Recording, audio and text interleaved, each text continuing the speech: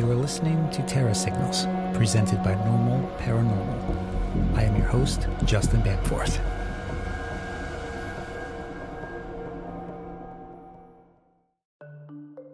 So Marty Haynes is a Reiki master teacher, an intuitive, a medium, an empath, an ordained minister, and an animal communicator. What doesn't she do? But perhaps most important of all, and what we will be talking about tonight, is her experience as a paranormal investigator who has helped clients in their homes for almost 20 years and counting, 18 to be exact. Now, in that time, she has worked on some of the most dangerous, terrifying, and unsettling cases you've never heard of. The ones that most paranormal groups are usually too scared to get involved with, and perhaps some production companies are too scared to even tackle it. Why? Well, you'll find out soon enough. Marty has been featured on various documentaries, TV shows, and networks like Nat Geo and Ghost Stories on the Travel Channel and RVN TV. She co-owns a metaphysical and spiritual wellness center called On Angel's Wings, located in Mount Laurel, New Jersey. It's where she does readings, Reiki, and offers various classes covering all sorts of subjects from psychic development, psychic protection, crystals 101, connecting with your angels, intro to mediumship. There's a lot because this woman knows a lot. And I admire her. I think you guys are going to have a blast listening to some of the stories that she has to share tonight. Without further ado, welcome to the show, Marty. Well, thank you for having me. I appreciate it. And I admire you as well. You have a lot of good information in that head of yours, too. Well, it's all about collaboration, sharing, and, trading the war stories, so to speak. You've had quite a few of them. Over the years, yes, I have. Yes. Mm-hmm. When did your interest in paranormal subjects first originate? When I was little. I mean, I grew up being able to see and hear things that nobody else could see and hear. I mean, I grew up in a very religious kind of family, so it was more of a, you don't do this, it's kind of a crazy thing. So I just put it off for a while. When I went to college, I met a friend who knew someone and said, hey, I got somebody for you to talk to and help you out with what you're going through, because the stuff in my house was kind of crazy. It scared me. I mean, I used to sleep mummified at night just so I could get to sleep, with a radio in my ears so I didn't have to hear things going on. And it's crazy because I didn't think anybody else in the house ever heard it until years later. I mean, my sister's 6 years younger than me, and she was in her late 20s when she finally said, I knew stuff was there too. I just wasn't going to say anything and have them treat me like they treated you. So I've been all my life interested reading. The biggest step I think I took was when I joined the ghost group because of Ghost Hunters on TV. Yes. I saw it and said, oh, people do that. Maybe I could help people too, because nobody was around to help me. So maybe I could help someone else out. A lot of people tend to blame the TV shows, right? Because of the para entertainment out there. But in a way, those shows really kind of brought down the taboo about this subject. They allowed people to talk about it. Yes, absolutely. And I guess we're grateful in a way for some of those shows that have emerged. But you connected with a group that had been around long before those TV shows came out, right? Yes. I think they were around, I don't know the exact amount of years that they were around, but they were around at least 20 or 30 years before I joined them. How did you hear about them? I mean, I know that they were part of the TAPS family, right? Which was connected with Ghost Hunters. Yeah. But did you find them through TAPS? Yeah, I went on TAPS to find out if there were groups in the area, and they were the top one that came up. So I applied and waited for that email to come through that said, you're accepted. And there's a very vigorous training process. They don't just like pick anybody, right? They have to kind of like vet people and show them the ropes. And yeah, everybody goes through training, and they did a lot of classes and stuff extra over top of the ghost hunting part of things. And that's where I took a lot of classes for the mediumship and being able to teach what I teach, the angels and the crystals, and learning all that stuff. So they had that on top of what they teach for ghost hunting as well. Yeah, I remember attending some of those classes long before you and I met each other and knew each other. And those were very informative classes that were being taught over there. And what was the town that they were located in? They were in Mount Holly for quite a while. Yeah, Mount Holly, New Jersey. you kind of rose through the ranks pretty quickly, right? Yeah, I guess you could say I did. I was moved into from regular house cases to the heavier cases, I like to call them, pretty quick. I was still pretty much a trainee when that happened. That was an accident. And then from there, yeah, I did was a co-director for a while, and When you first began there, were they handling a lot of those heavier cases? yeah, they were. There were a lot more than I thought there were. And a lot of other groups used to come to them, right? And say, "Hey, look, this is over our heads. We're kind of a little hesitant to jump into these types of cases." And they'll pass them off to your group, right? Yes, yeah, yeah. There weren't too many groups that felt comfortable doing it, and then there were some groups that thought they could and would get in it over their heads and run back and try and find some help to get through it. You guys were like the cleanup crew, so to speak, you know. At some points, yeah, yeah, definitely. Would you say that the people who came to see your group that they were better off for seeing your group, or when your group got involved with some of these things, it really started to, I guess, get worse before it got better? With the heavier cases, whenever you start to get help, it usually does get worse before it gets better. Only because at that point, the entity, the spirits, whatever, they know that their time is limited and that people are helping them move forward and get out of that energy. And so, yeah, it does tend to ramp up. And we tell people, and I still do, I tell people that all the time. Don't expect it. We come in once and everything's going to be hunky dory after that. It takes time. It's layers. So you have to peel back all those layers. I mean, some people would come and they would, how long have you been dealing with this? And, oh, we've been dealing with this for 8, 10 years. So you figure there's a lot of layers in there that you have to work your way back to, before you get to that resolution where they're comfortable where they are. And then we had a couple cases throughout the years where there was no resolution. It was nothing to do with the people in the house. It wasn't the house. It was the land. It was just inbred into the space, and there was no going back from it. We wouldn't tell people this, but some of those cases were those light a match and walk away kind of cases, because there really wasn't anything anybody could do. What do you think causes that? I mean, is it like a generational curse type of situation, or? There's so many different reasons for it. Could be a land issue. It could be a home issue from history. It could be a generational issue through the family. There's just so many different reasons it could be happening. What was the most common reason that you saw in these heavier cases? Really not common. I guess a lot of times it was human error, trying to do something on their own. Again, watching the shows and thinking they could do it, or attempting to clear it out and irritating it more than anything because they were doing it improperly.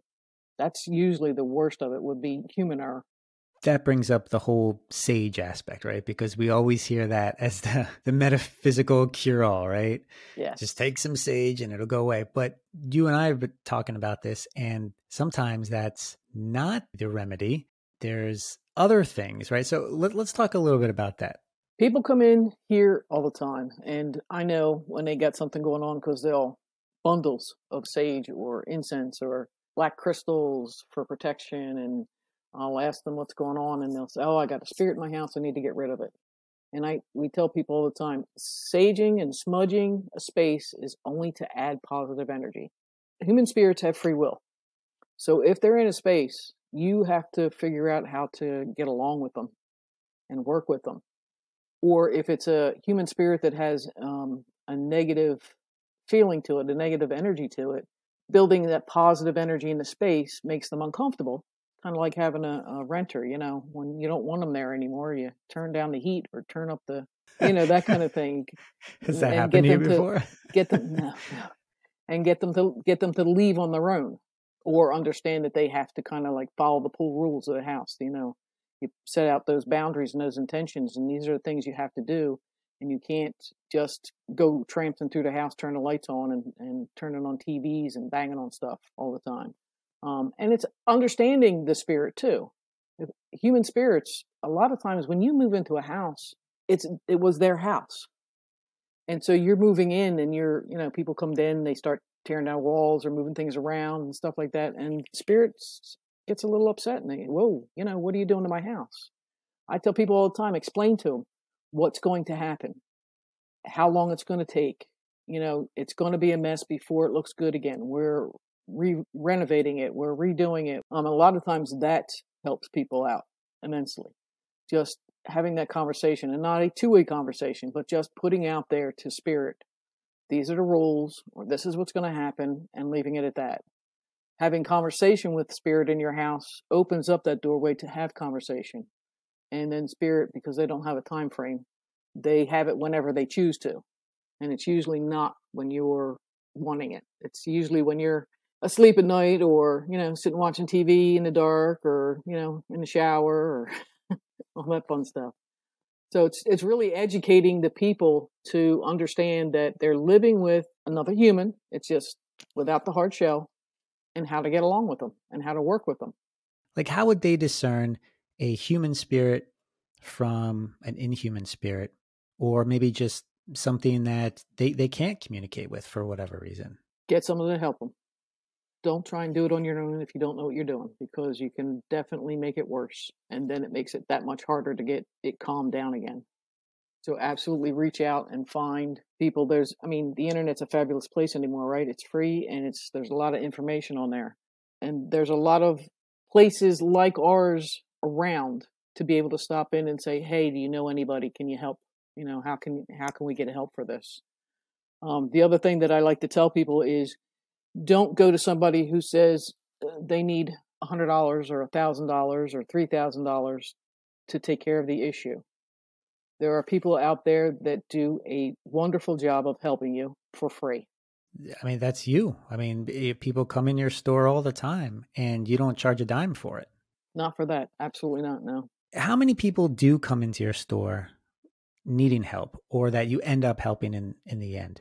It's interesting. We'll go for months with just normal customers coming through the store, and then all of a sudden it'll be 1, 2, 3, 4 cases in a row that come through. So it ebbs and flows, so it's not a really, like, I can say once a month somebody comes in. I can say the last 3 months I've probably heard from 4 different people that were looking for help. And that doesn't always mean that they follow through with it, but there are people that were looking for help. Before that, over the wintertime, it was pretty dead, so to speak. It was quiet, So those times happen. It gets quiet, and you think, oh, break, we're good, And then all of a sudden, you get people in, and the people that are coming in because they have a list, and they're buying certain items, and they're in a hurry, and they don't make eye contact with you because you might actually see what's going on with them. But then when you ask them, you usually see the hesitation where they go, well, this is kind of going on. Okay, well, let's get you some help then. When somebody comes in the store and you sense that they need help, what's the first step? We like to get them to come in here, have a seat, and go through exactly what's been going on and how long it's been going on for, and have a conversation with them. We do check medically if they're on any medications and stuff like that, when they took them.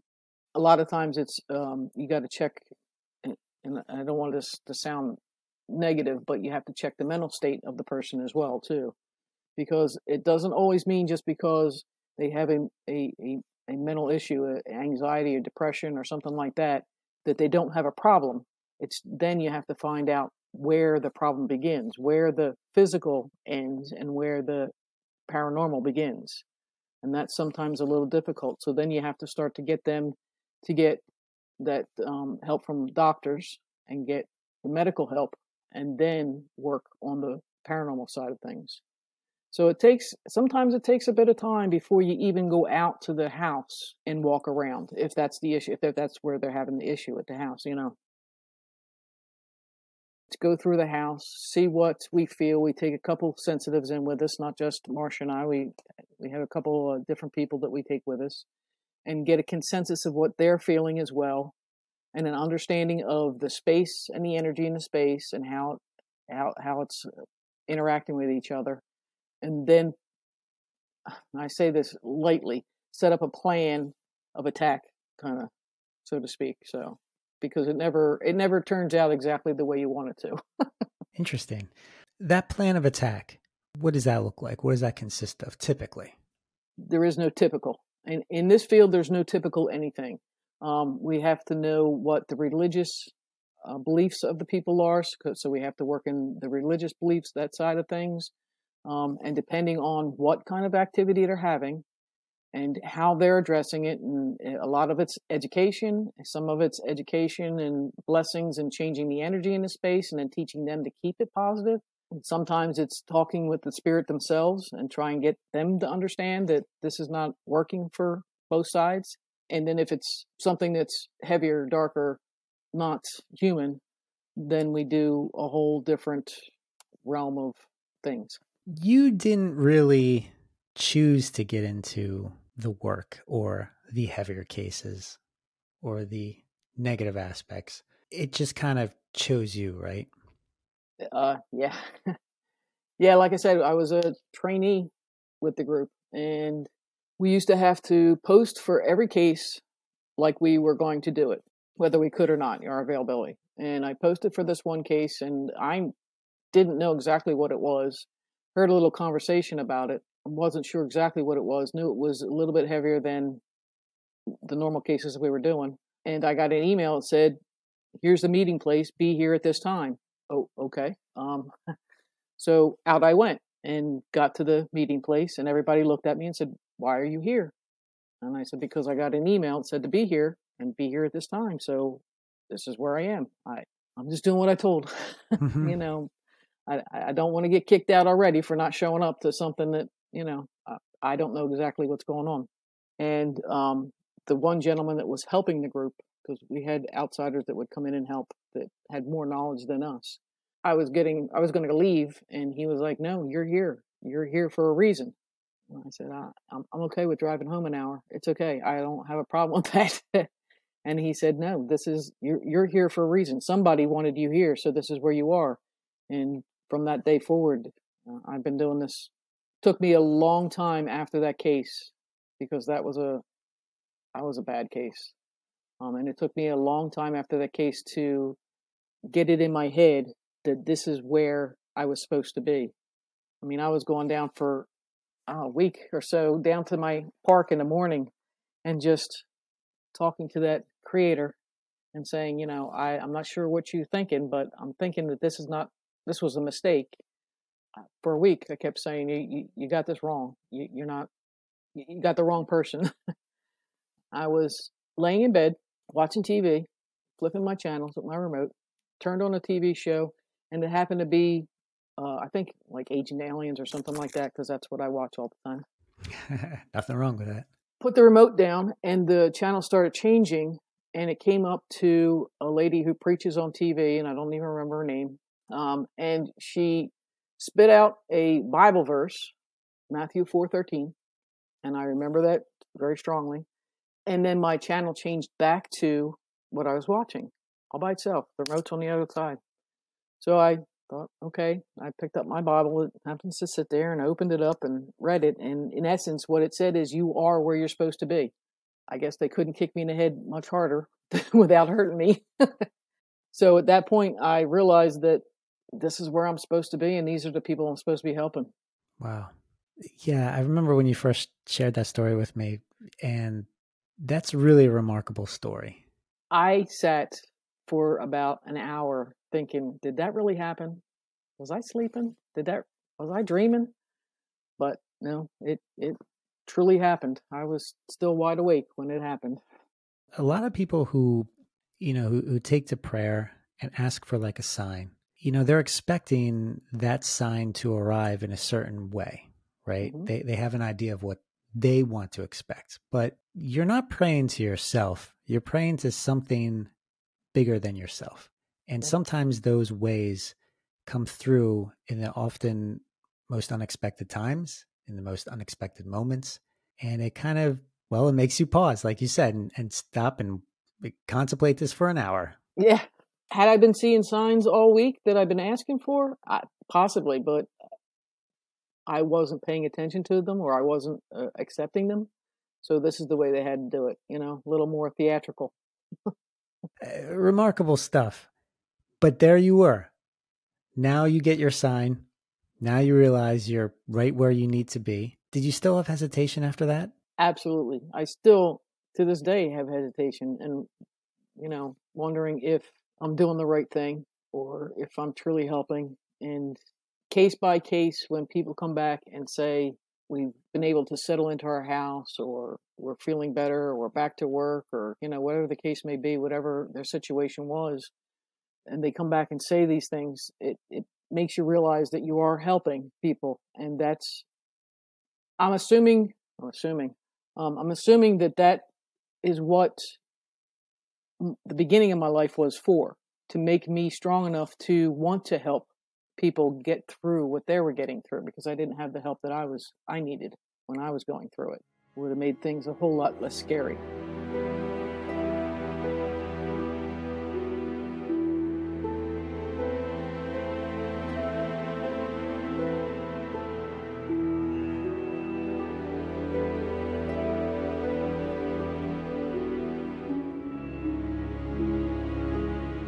I had heard at one point that when you get into the work, each case that you go on, you kind of sacrifice a little bit of yourself as a result of it. Is that true? Absolutely. Absolutely. It definitely takes a piece of you. I can't say definitely one way or the other, but I've had 2 heart attacks, 3 stents, and 6 mini strokes. Oh my gosh. So, yeah, I think it wears on your health. It doesn't help it at all.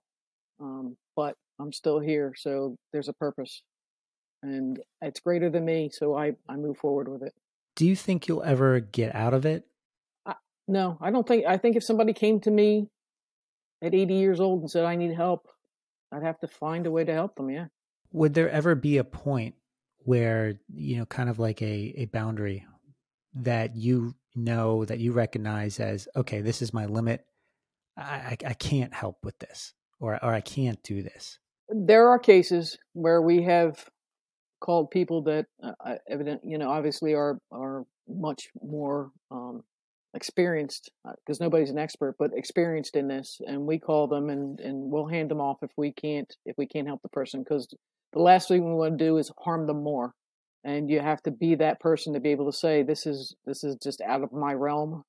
I need help. A lot of times it's conversation over the phone. What should we do next? What's the next step? And then sometimes it's, okay, we can't do this part. Can you handle it? And they take it on from there. Yeah. That first case that you went on that kind of introduced you to this, what did that case look like? What were some of the details? It was a definite demonic possession. The lady was a nun, and it had all the trademarks of, and wasn't involved in the whole case, but it had all the trademarks that night of a demonic possession. Things apparating in the house that weren't there, smells that were ungodly, sounds that came from nowhere and everywhere. The woman herself speaking in tongues. I remember at one point standing at the stairs with her while she was putting holy water on herself, trying to keep herself in this space instead of, letting the spirit take over.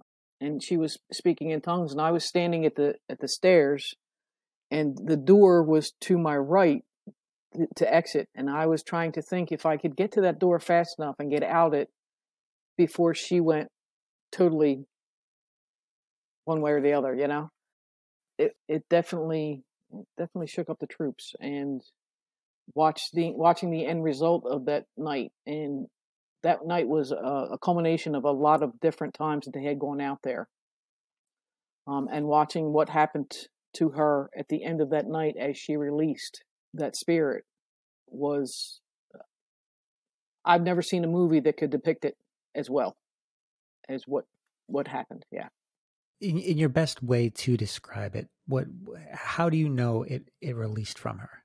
She was probably 110 pounds soaking wet, and she probably threw up 120 pounds of something. Then her whole demeanor, her facial features, everything changed back to that soft person that she was. Because when we walked in, she was that very soft person that, again, she was a nun. She was that very quiet lady. And then all of a sudden, she wasn't. Facial features and everything changed. I mean, very hard and very scary, very rugged.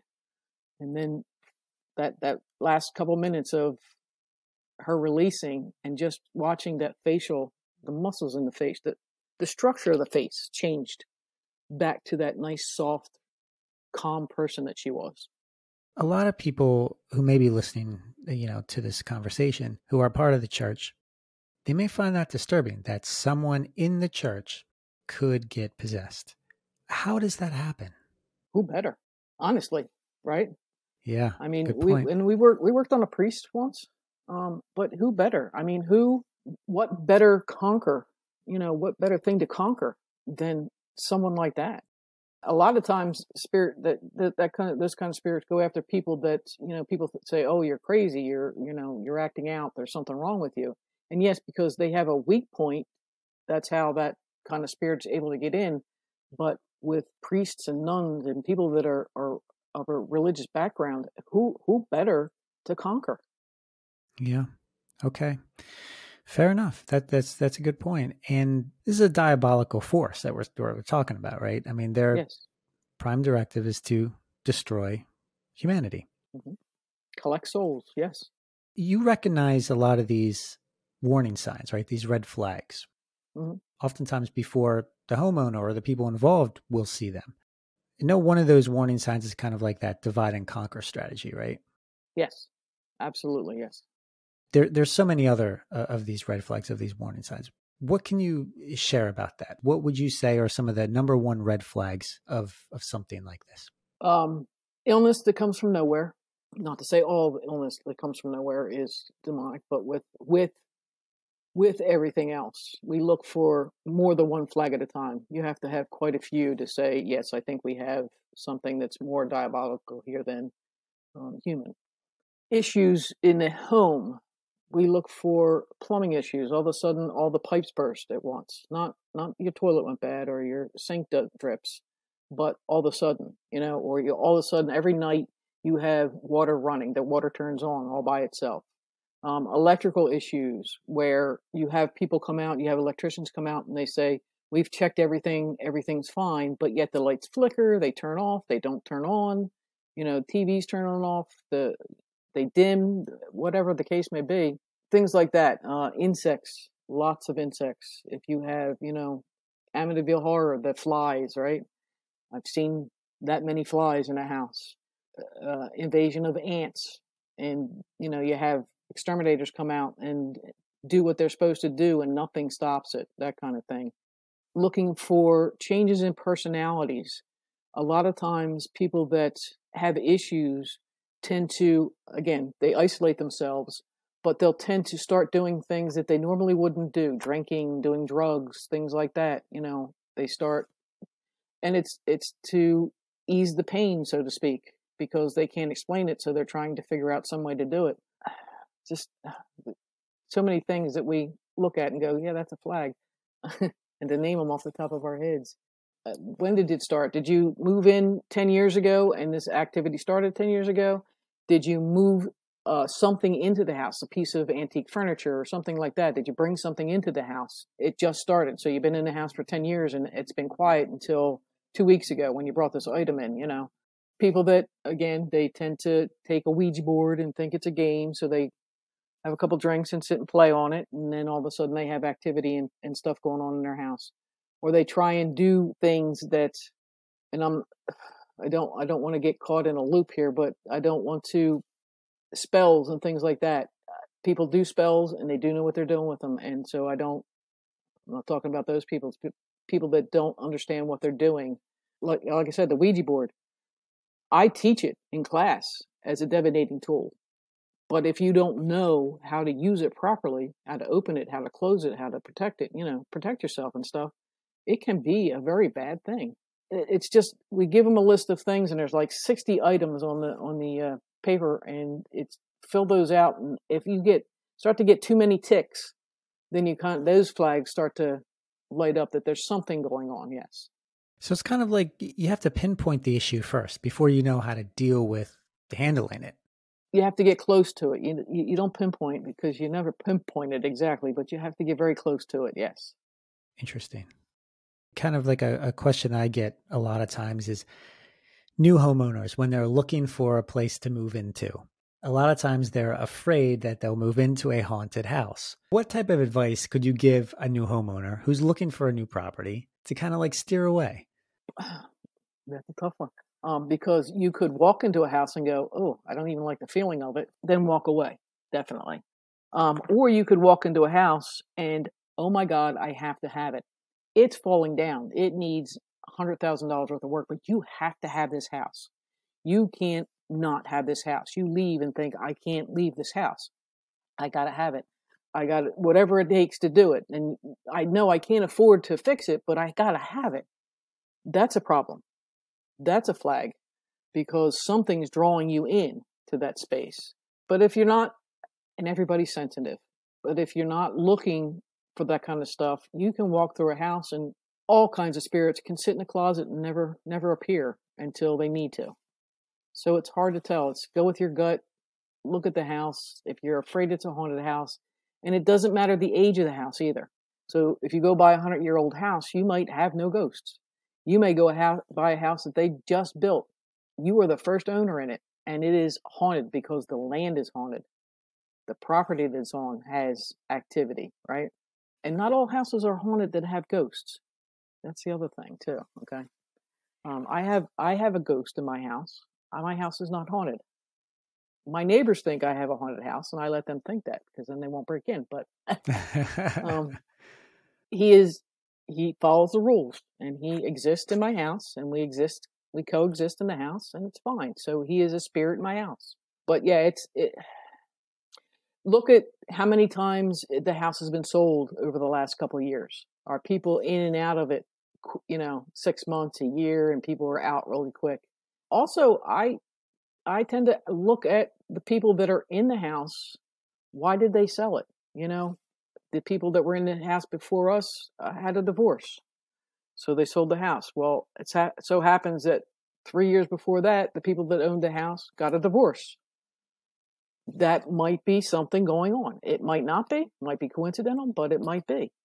So, I mean, if you're truly afraid of buying a haunted house, have somebody come through the house with you that can sense that stuff, or go with your gut and listen to yourself, except when you think you have to have it no matter what, and that house is just not right. Now, you mentioned that everybody's sensitive. Mm-hmm. There are some people who embrace that, who want to be, who want to kind of hone in and enhance their abilities, and you teach classes with that. But then you have people who are reluctant and resistant to accepting that belief, accepting that fact, really, because I'm right there with you. Everybody is sensitive.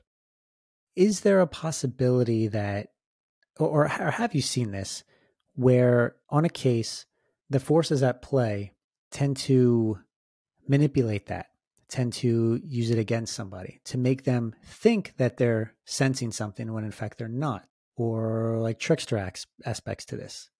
You see what I'm getting at?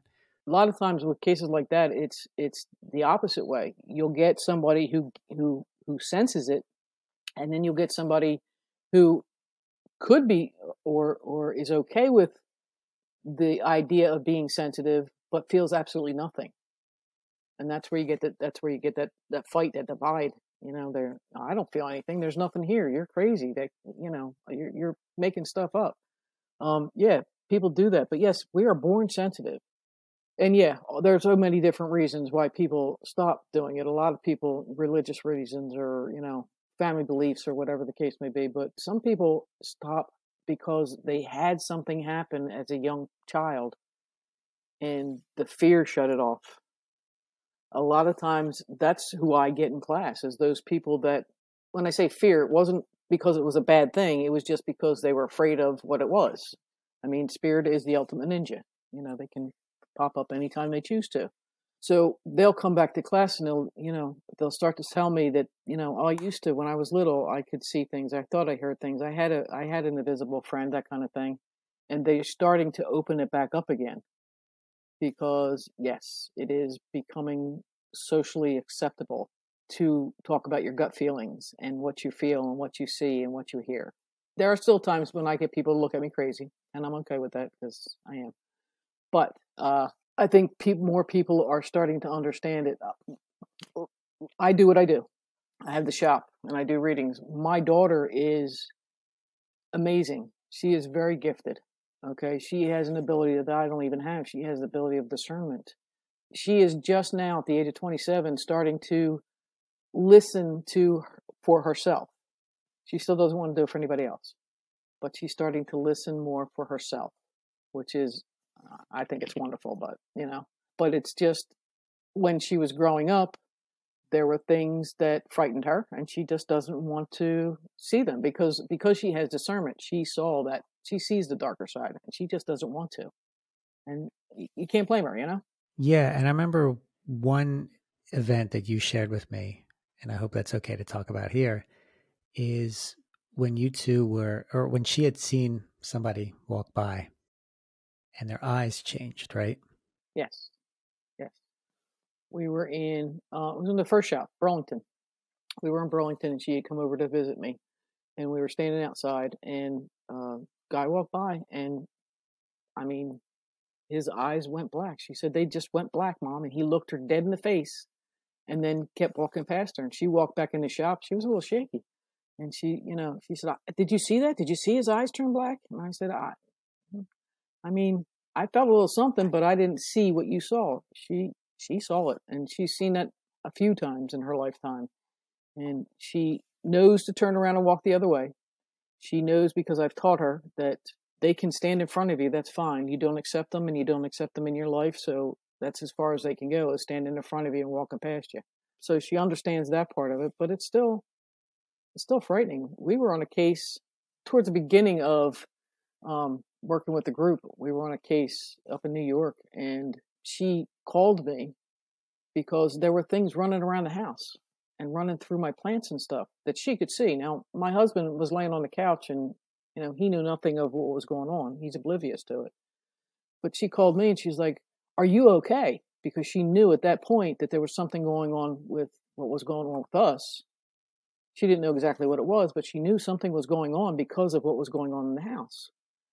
But again, I taught her to protect herself and to, set her boundaries and stuff. So I told her, I'm fine. Don't worry about me. Do what you have to do in the house, clear it out, and be done. She said she did what she had to do. She said what she had to say and everything left. And that was fine. But she knew from that distance that we were having an issue where we were, that's how strong she is.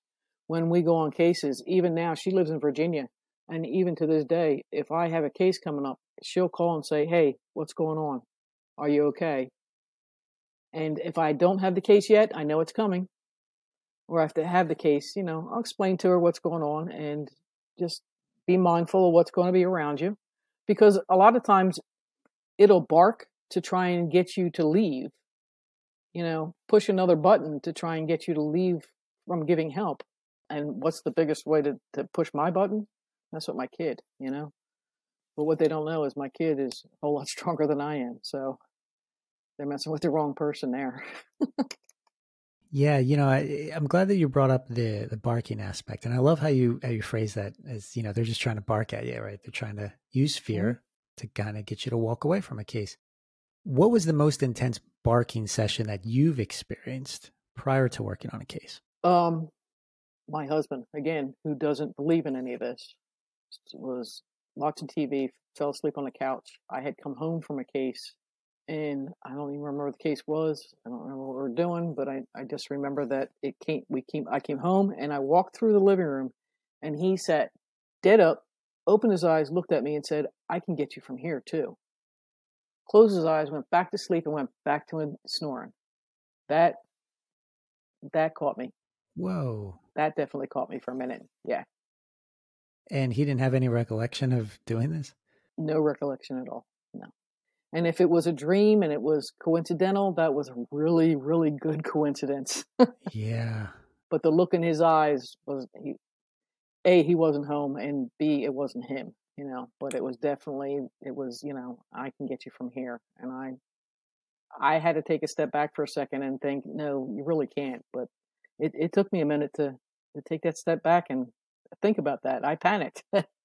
Oh, I bet. I mean, that's pretty intense. Hollywood looks at this and they tend to embellish a lot of this stuff.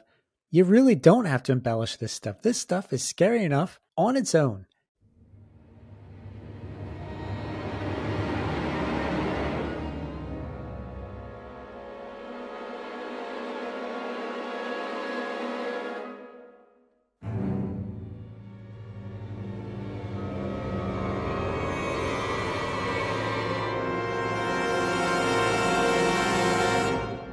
When you were filming with some of these TV crews, you had to set kind of boundaries, right? Remember that one incident you're talking about with Marcia, also, the co-owner of the store, Mm-hmm. your partner in crime here. Yes. And you two were working on a case. Share with me a little bit about that, because I think that's a really profound example.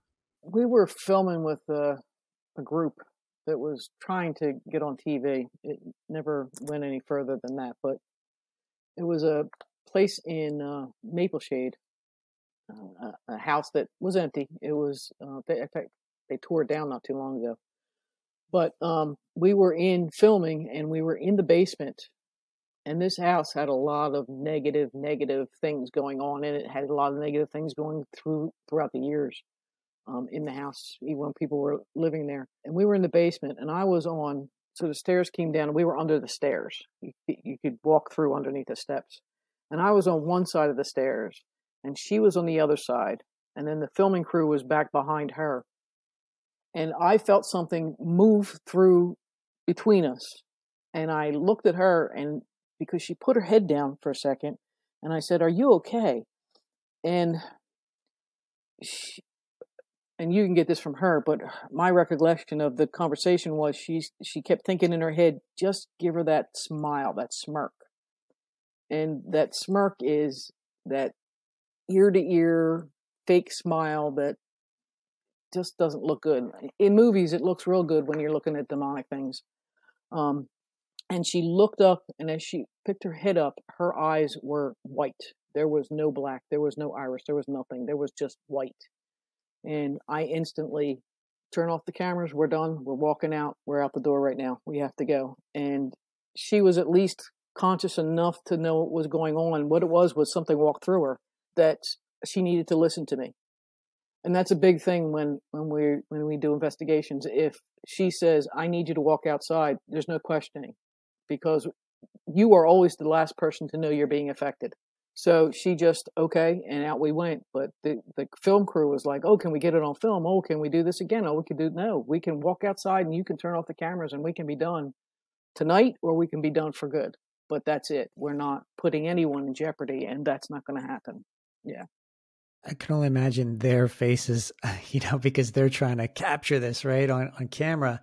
But that when you're handling these types of situations in these cases, getting things on camera is actually a very dangerous thing, right? Yes.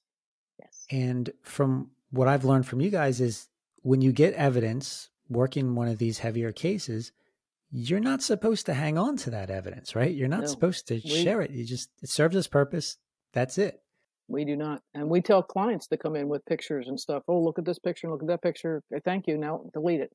Not only that, but seconds count, I had to get her back in her own mindset to push this out, because it only takes seconds for something to say, "Oh, I like this house. I'm staying." And then it's a battle uphill. Ay. Becoming possessed. How does it happen? How easy is it? I will answer this question for you, and then we won't go any further with this. You can talk to Marcia about it, okay? How easy is it? It's simply giving permission. It's simply saying, "Okay, and it's that easy not to get it. It's people do things all the time that would be considered permission and get away with it in their lifetime. You know, somebody gets hurt and or somebody's sick, and you wish you could make them better, or you wish you could help them heal. Who are you wishing it to? Right? Who are you wishing to? Um, a family goes somewhere and you want to protect them. Specific, be very specific with who you're asking to protect them. Watch over them. Yeah, it probably took 3 seconds for me to say, pick on somebody else and not being specific. And I was the only one in the building at the time. Gotcha. Yeah, I know that's a very, it's a very tough subject for you to talk about. That's why we won't get into that, because I totally understand. But I just want to stress to the audience the severity of this. Yes, Hollywood portrays certain things because they're in control, right? They're writing the story. They're focused on the plot, right? And it always ends well. But when you take the reality of this, it doesn't always end well. And even when you're called in to help, yes, most of the time you're effective, right? But there are some of those cases where you couldn't help them, right? Right? And one of those cases was the Levittown, Pennsylvania case, right? Yes. Can we talk about some of those details? Because I think it's important for the audience to understand how these things operate, the devious nature of them, and how they can pose as one thing and completely like fool you, trick you, right? Mm-hmm. I don't think people understand that, because a lot of times, people think that they have a haunt or that they have a ghost in their house. They think it's friendly, right? For you, it's different because you understand how these things operate. For a lot of people, that ghost girl that shows up, that little kid ghost, or the ghost that poses as their deceased grandfather or relative or what have you, it may not be what it appears to be. Nope, Lucifer doesn't hand you a card and say, "Hi, I'm Lou. Can we have a chat?" He doesn't do that. He absolutely comes in and says, "Hey, I'm a little kid. I need help," or "I'm a lady that can't find her way." Or, I mean, they are spirits like that are never perfect, but how fast do you have time to look to see if something's imperfect? Are they missing an ear? Or is one eye drooped? Or they have a limp? Or are they missing an arm? Or, whatever the case may be. But you don't have that kind of time normally when you're talking with spirit like that. They appear, they talk, and you don't get to see them. Some people don't get to see them at all. It's more of a feeling you have to feel when it's your family. It's family, and you can say to your family, if this is my grandfather, you may stay and talk to me. If this is not my grandfather, you are not welcome here. And that side has to follow rules. You have to invite them in. It's just like vampires. You have to invite them in the door. But once you say they have to leave, they have to leave. Demonic spirits have to leave, but they can certainly take their sweet old time and a lot of havoc and pain to get out. So I put it this way: I do not wish it on my worst enemy, anything like that. And I've had investigators that have come to me. I've had a couple that have let that stuff in because it, and I don't want to sound this way, but I'm going to anyway because it irritates me. Sometimes people in the paranormal field feel like it's a badge of honor to have that issue, have worked through that issue. And I don't feel it's a badge of honor. It was the scariest time of my life. And I wouldn't wish it on my worst nightmare, but I had a couple people in here, and I had one investigator come in once, and I looked at him and I said, "Why are you having such a hard time releasing it?" It's because I took it. I said, "Why did you take it?" Because I wanted to know what it felt like. Are you happy now? No, I'm not. Okay, then you need to change your thoughts around in order to push this out. Nobody, I don't care who they are, and anybody in this field will tell you, nobody removes that spirit from you. They help you find the strength to remove it yourself, because you're the one who let it in. You're the one who has to evict it. And sometimes that is very hard. I mean, they don't They lie to you. They don't tell the truth. They try and scare you. They try and tell you that they're going to hurt somebody that you love, that you care about if you evict them. And you have to realize that where the lies are and where the truth is. Well, let's go back to this Levittown case, Hmm. because this is what happened there, right? I mean, you guys had originally got called in because the gentleman there was dealing with some stuff, both in a supernatural realm, but also in a mental realm. Yes. He's struggling with a lot of things, but things took a turn for the worst. They didn't right away. I mean, it looked like the case was going in a good direction, and I wasn't working on the case to begin with. I came in towards the end of the case, but it looked like things were going in a good direction, and he was getting help.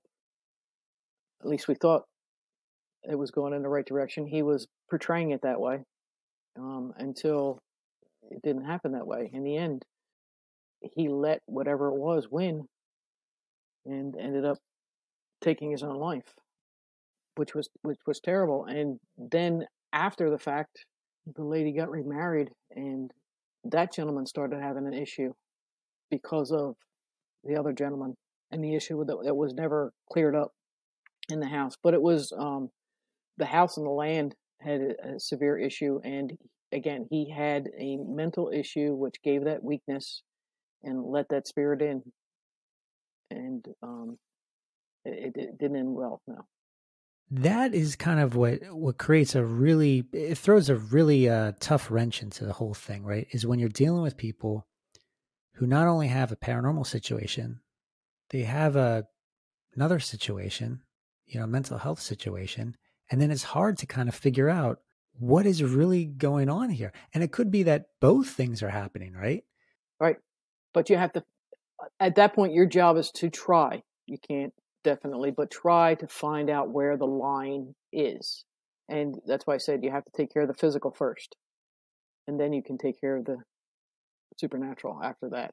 But you have to take care of the natural first.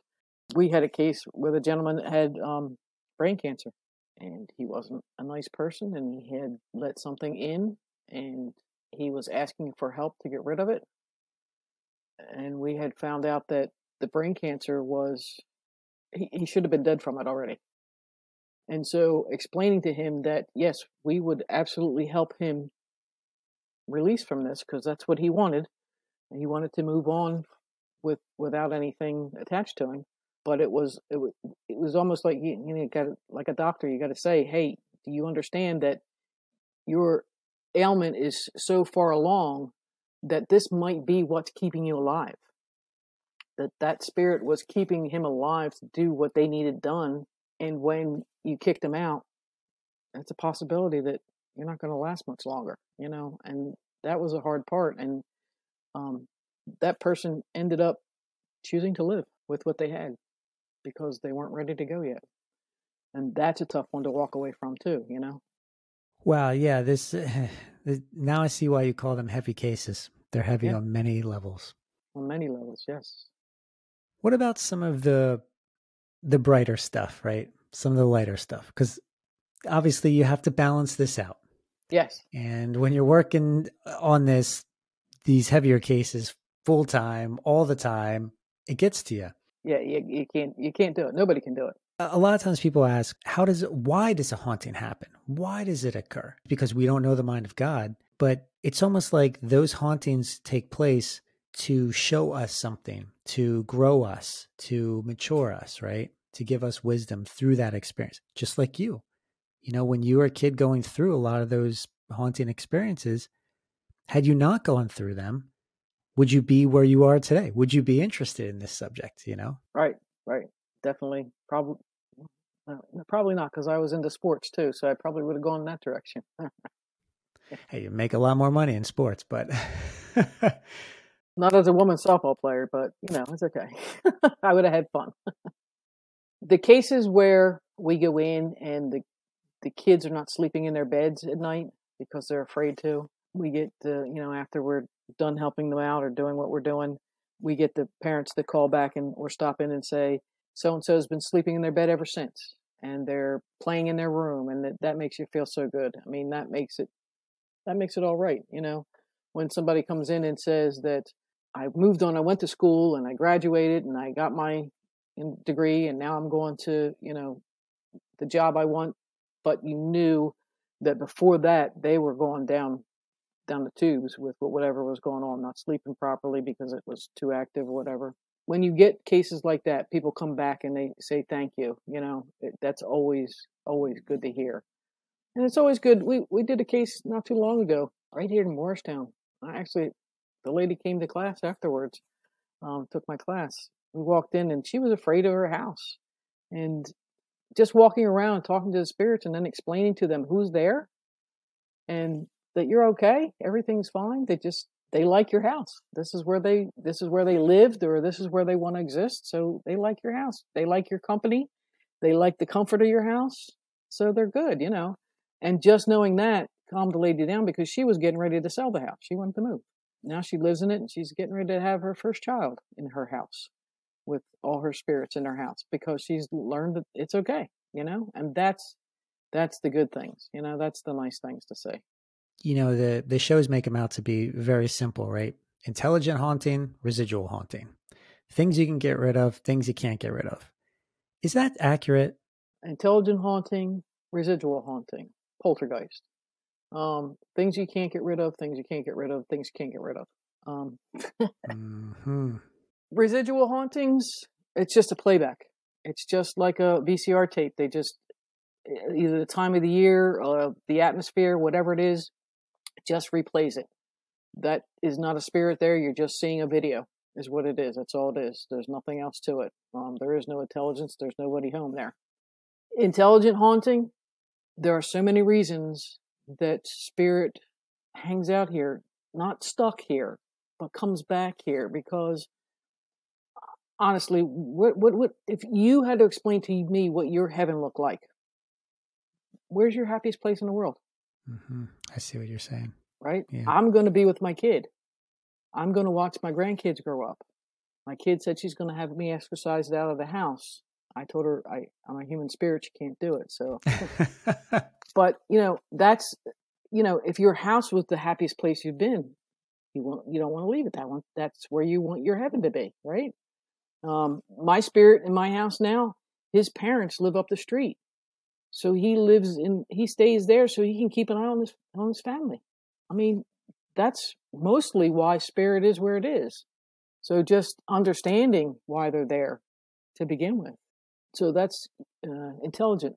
And intelligence, we have free will, so you can't make them leave. Again, you can get them to work with you, to understand you, to cohabitate with you, but you can't make them leave. It's like me locking you out of your front door at 3:00 in the morning and telling you can't get back in your house. You're solid. I'm pretty sure I'm still going to be scared of you. They're not solid. Again, the ultimate ninja. You know what I'm saying? And then you have poltergeist.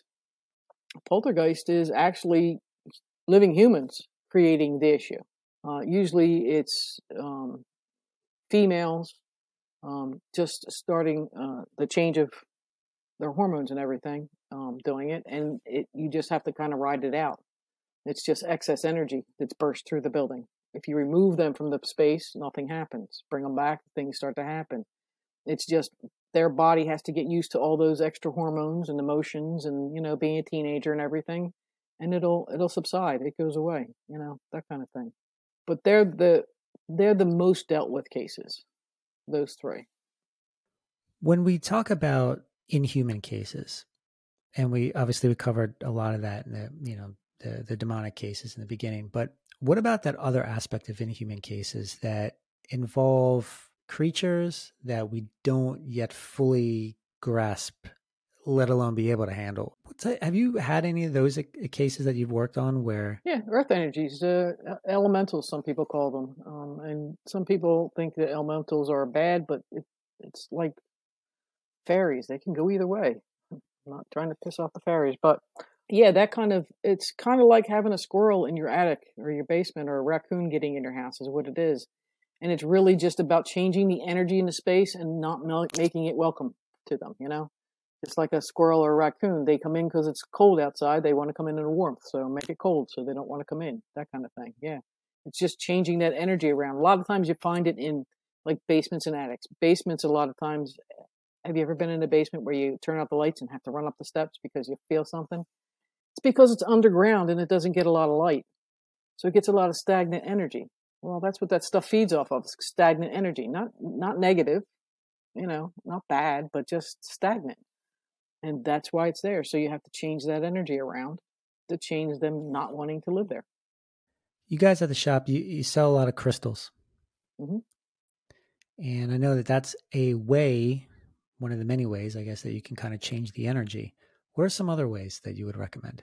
So feng shui is always good, getting the energy moving through your house, putting mirrors or crystals in space where it's dark all the time, letting the light in, opening up the curtains, letting the sunlight in, changing the mood in the house, putting on some good music, singing, dancing, whether you sing or dance. I sing and dance, and you don't want to hear me.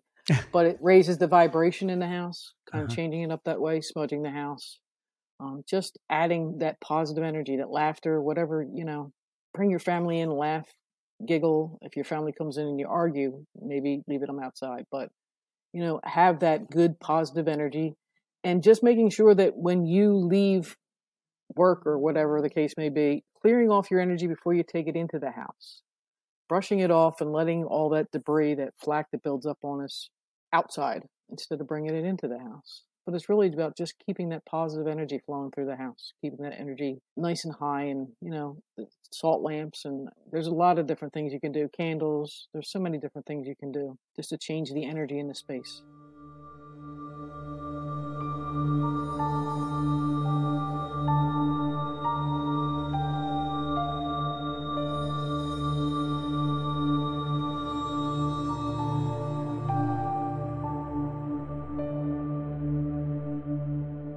What about multidimensional things? What about other realities in the sense of like us in another realm? Have you come across cases that challenged your belief system on what a ghost is? Yes. And I've had conversations with people that have challenged my belief in it too. And I am of the belief that we are energy. We return to energy. But where does that energy come from and where does it exist? I believe that God, by definition, is extraterrestrial. Okay. We did a case, it was over in Pennsylvania.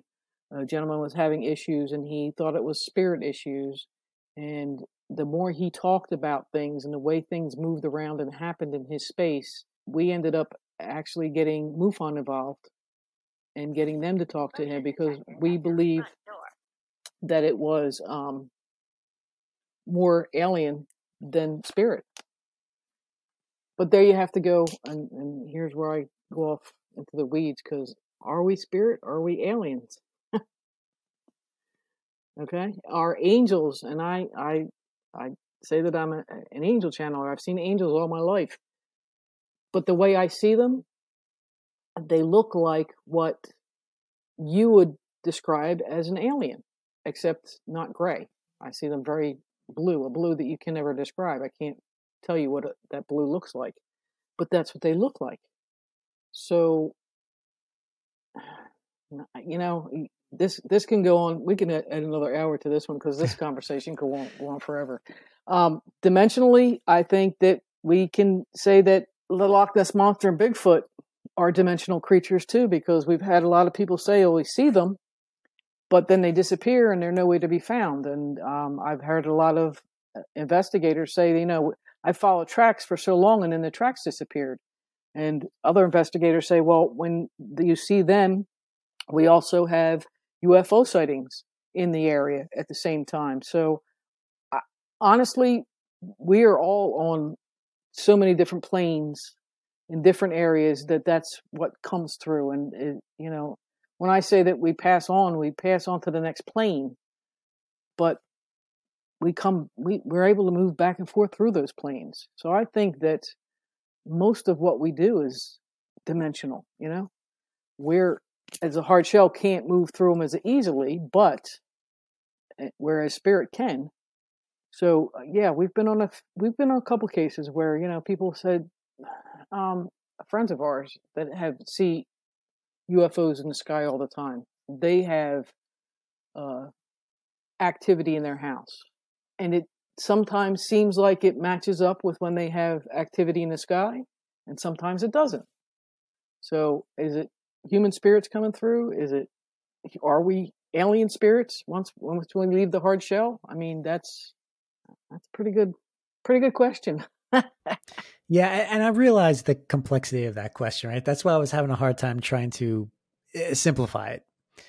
But I love how you simplified a lot of these complex topics in the way that you're just explaining them, right? You have a lot of great analogies and it helps people to understand that. And I think that's why people keep coming back to your store, why they keep seeking you out, because not only do you have knowledge in this, but you have a knack for explaining it to them, for being upfront and honest, but also understanding where they're coming from, understanding their needs, right? Their concerns. And I guess that ties into your sensitive side or your psychic side or whatever you want to call it, being able to pick up on these things.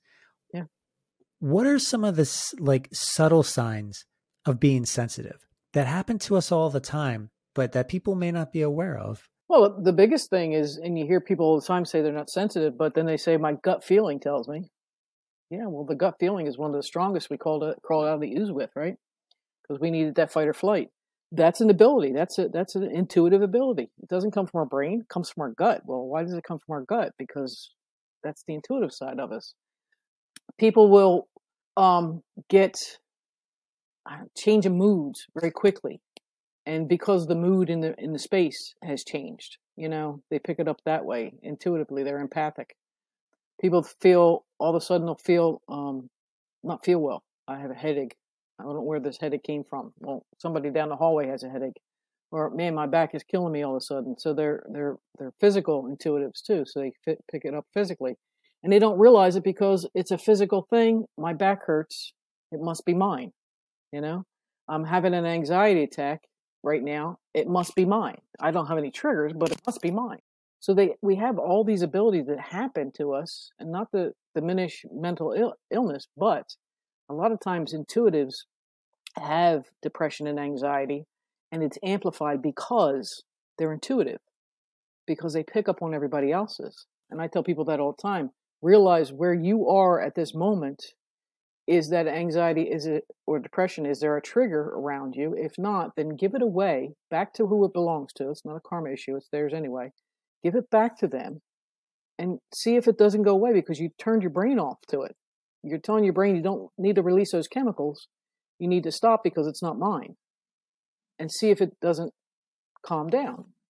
And then once it does, if you choose and if you can help the person that is having the issue, if you can't, then you can't. I mean, it's not up to you to help everybody, But a lot of people feel things and don't even realize that they're feeling them, because they just push it off as though, oh, my back all of a sudden hurts. I must have been walking too much, or oh, my anxiety is kicking because I must be anxious, or all of a sudden I'm feeling sad.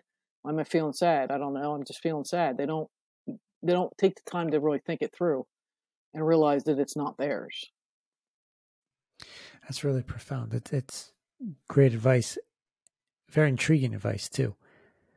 So we touched a little bit on the UFO topic, and that's something that I talk about a lot. And every time I come into the store, there's always somebody there who has a UFO experience to share with me. And oh yeah, I had spoken at an event that you and Marcia had a few years ago. This is in Bordentown, New Jersey. And for those of you who don't know the story, or myself and several others were invited by Marty and Marcia to speak at one of the neighborhood businesses in Bordentown called the Old Town Pub. And it was a whole month of presentations and different speakers. And of course, yours truly spoke about the Men in Black. And at that time, though... Awesome lecture. Oh, thank you very much. At that time, you were not very well versed in the subject. You didn't know much about it, at least from my understanding. Of course, you hear about some of those things on TV. You read about it in passing, right? But you had never had an experience. Not with them, no. 2 weeks after I gave that talk, you did have an experience. Hmm. Can you share a little bit about that in your own words? That was the craziest thing, and I say that as a ghost hunter. That was the craziest thing that I think I've experienced. And I've seen UFOs, and that was nuts. We had gone outside after the lecture. We had gone outside to have a smoke, and people were still upstairs, and they were chit chatting with whoever was lecturing at the time. Believe it was Roz. Mm-hmm. It's Rosalind Yeah, and Michael. Yeah. yeah. And so Marsha and I are standing out there, and this guy starts walking down the street. We both noticed him, and I mean, trench coat and hat, sunglasses, and it was 9 o'clock at night, 9:30 at night.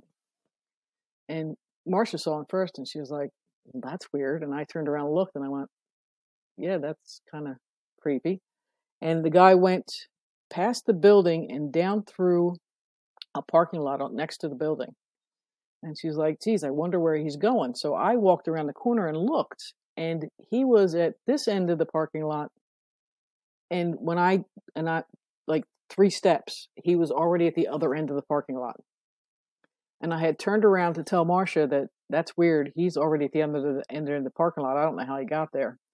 He came around the corner behind us and walked past us. And you can't, it wasn't even robotic. It was just no movement. He turned his head and then went straight again and kept going. No facial emotions, no nothing, and then kept walking down the street. And as we're talking about how weird that was, I looked up and he's not on the sidewalk. So I even stepped out in the street to find out where he was, and he was gone. He was absolutely nowhere to be found. And there was not really a whole lot of places to duck into where he was walking. So neither one of us, and that I don't know, that creepy feeling of being watched. You know? What the heck was that? That was an odd, very odd experience, but it was. And after it, starting to read about the Men in Black and stuff like that, and seeing some of the videos and stuff you put up, it's like, yes, that is exactly what happened. That was it. That was weird. That is exactly what happened. And it's remarkable because, we discussed this, like, was he there for me, but you obviously didn't get a memo because it was 2 weeks later. Right. But if you think about who was speaking at that venue at that time, Rosalind and Michael Lewis. And Michael Lewis, I know for a fact because I spoke with him about this. He's had direct involvement with these Men in Black, but he had another name for them. He called them Beastie Boys. That was his little moniker. Okay. Yeah. I've heard him say that. Yes. Yep. Was this guy there for him? One can only speculate. Yeah. Nevertheless, it was a strange experience and one that now you will never forget because you know how it happens now. These guys show up, well, guys and gals, they just show up and you don't really connect the dots at the time, right? You don't think, oh, this is a Man in Black, right? It's not until afterwards. Yeah. You're like, wait a minute, could that have been a... Yeah, I think it was right after that Marsha called you and was like, yo, I think we had an experience. Yeah. And I could just remember when you two were retelling this story, you were still kind of wrestling with it. Like, did we really just have that experience? Did we really see what we think we saw? But the way that you're describing it, it seems very eerily similar to a lot of these other reports. Yeah, it's still very strong in my brain. I definitely held on to that one because that was something that was definitely out of the ordinary. And like I said, you're talking to a ghost hunter here that sees a lot of out of the ordinary stuff, but that was. I know we've talked about this before, where you can pick up energy levels on people. When they come into the store, you can pick up on energy levels. Did you sense any sort of energy level or any sort of aura coming off this individual? No, it was more of a void. Nothing there, nothing registered. And I think that's what made it weirder, was because, usually when you see somebody walk by, you can get a sense of feeling or something. There was nothing there. And so for him to disappear like that, I can understand why, because there was nothing there. Now I'm going to talk about something here. And if you'd rather not I can just cut this. I don't want to scare off any potential patrons to the store, but what was it, last month? You had that person come into the store. Oh, yeah. Who gave a similar type of impression on you. Mm-hmm. Can you explain that? I mean, I've been doing this. I've been doing the Ghost Hunter store and in this place on Angel's Wings for we're here 8 years now. And I have maybe twice in the time being in the shop felt uncomfortable with somebody walking in. But this guy, my spider senses went up really quick. I just all of a sudden had to really keep an eye on what the hell was going on. And I noticed him just looking around and looking up. So my first thought was, he's casing a joint. There's nothing here to steal, buddy. Good luck with that. But then just the way, and again, when people like that come in, I tend to try and pick up on the energy around them to see if it's a negative feeling energy. If they're, you can sense when somebody's going to do something wrong, But I got no feeling, whatsoever. And I think that's what really kind of unnerved me was I wasn't getting anything. It was, again, like a void, like nothing there. And the way he looked and the way he talked to me and looking me in the eyes. And normally you get people that look you in the eyes and you can feel them kind of like digging inside. It felt like he was just going right through me with his eyes. So I don't know that any of my blocking could have done anything. Sorry about that. My phone. I don't know that any of my blocking could have stopped any of that. So it was just a very weird sensation. I remember afterwards I called Marcia and told her that she had to keep an eye on the cameras and that I really felt uncomfortable. I actually locked the door for a couple minutes and went outside and took a breath because I felt uncomfortable after he left. And before I walked out back, I walked out to follow him out front to see where he went because he went towards the bookstore. So I went around the corner to see where he went, and there was no car there, and he was gone.